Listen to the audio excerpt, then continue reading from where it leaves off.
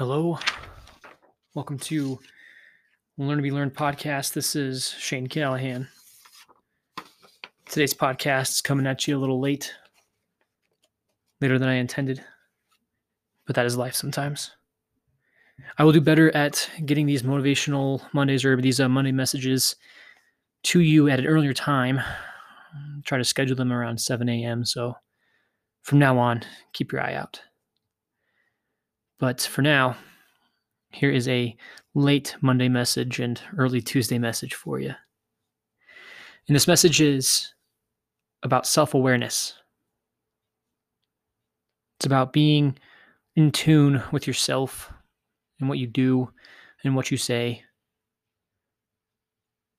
It's about acknowledging your faults and your strengths. Self-awareness is a hard thing to grasp sometimes because we get so wrapped up in our emotions that we let our emotions kind of dictate how we behave. We're more reactive than we are proactive. We let circumstances kind of dictate what we should do in those moments rather than reacting in an appropriate way to the circumstance and changing that circumstance to work out in your favor. Self-awareness is an essential skill, trait to leadership and just to being a good human. It's very hard to practice. It's very hard to be self-aware in the moment. A lot of our self-awareness comes as we kind of debrief upon that that situation. So having self-awareness in the moment really comes from putting yourself in those situations or visualizing. It's going to sound crazy, I know. Visualizing yourself in tense situations, visualizing yourself in situations where you will feel hurt. It's in a way, it's being proactive to those situations where you expect something bad to happen, but you will visualize yourself reacting in a mature, calm way. That's the best way I can put it. Self-awareness for the moment is when you're being proactive about it. And then self-awareness when you're debriefing and you're reacting, it's a little, too late.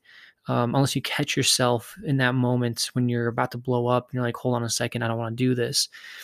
But it really, really, really helps you, helps your team, helps whoever you're around. If you take that hurt and you just kind of extinguish it or suppress it.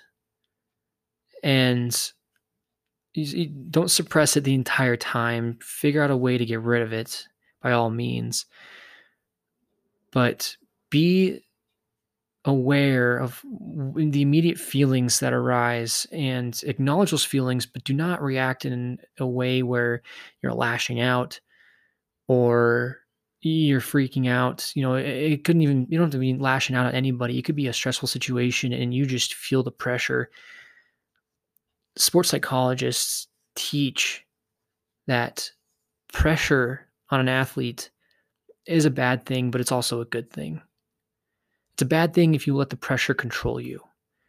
It's a bad thing if you let the pressure kind of get into your head and you start psyching yourself out. But pressure in the more positive sense is what really kind of like hones in your focus. When you're feeling pressure, there's two ways to react to it.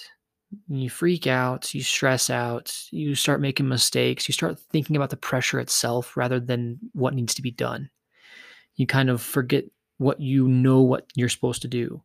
A lot of athletes, when they feel pressure, start stumbling, they start fumbling, they start kind of making these little mental errors because they're thinking about the pressure more than they're thinking about the action that needs to happen. And it's the same thing with life.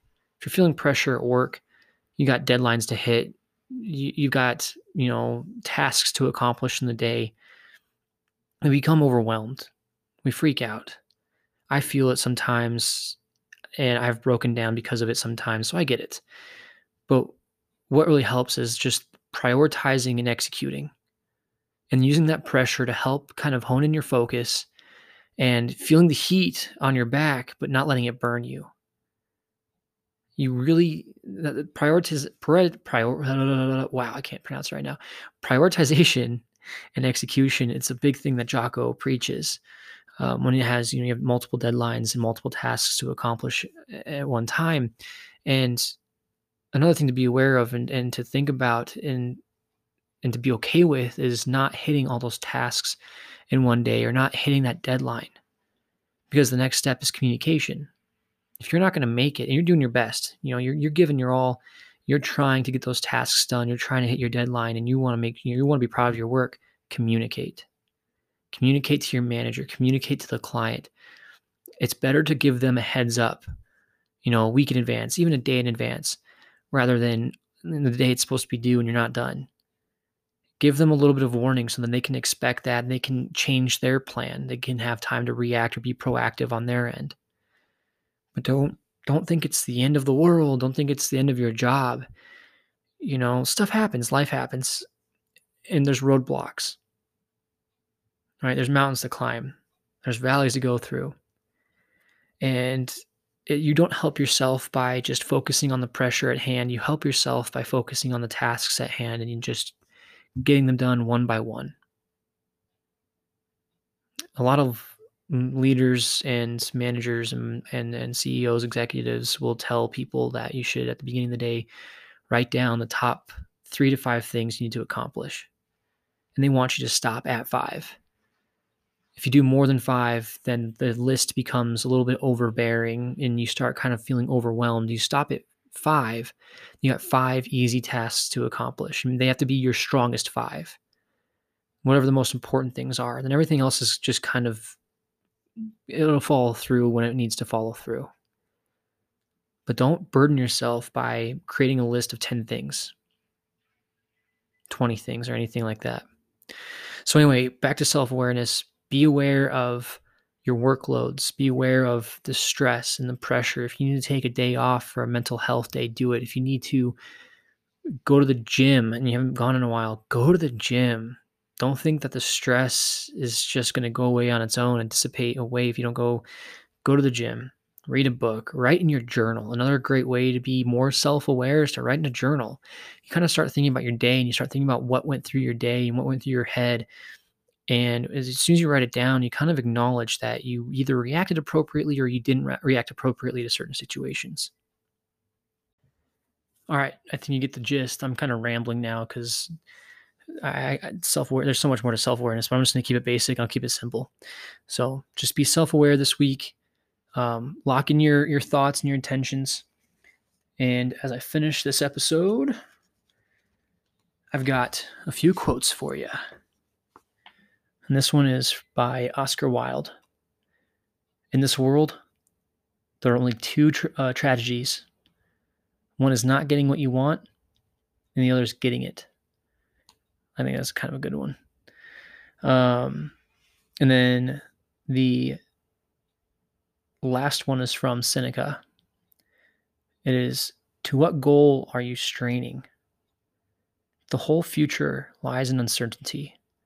Live immediately. So just another thing about being in the moment. All right, guys, let's have a great week. All right, go get there. Go get what you want. All right, fight for it, crawl for it, run for it, climb for it. Whatever you need to do, let's get it. Fresh week, fresh start, fresh Monday. I have a good feeling about this week. It's going to be good. All right. Greatness is upon you. Let's go.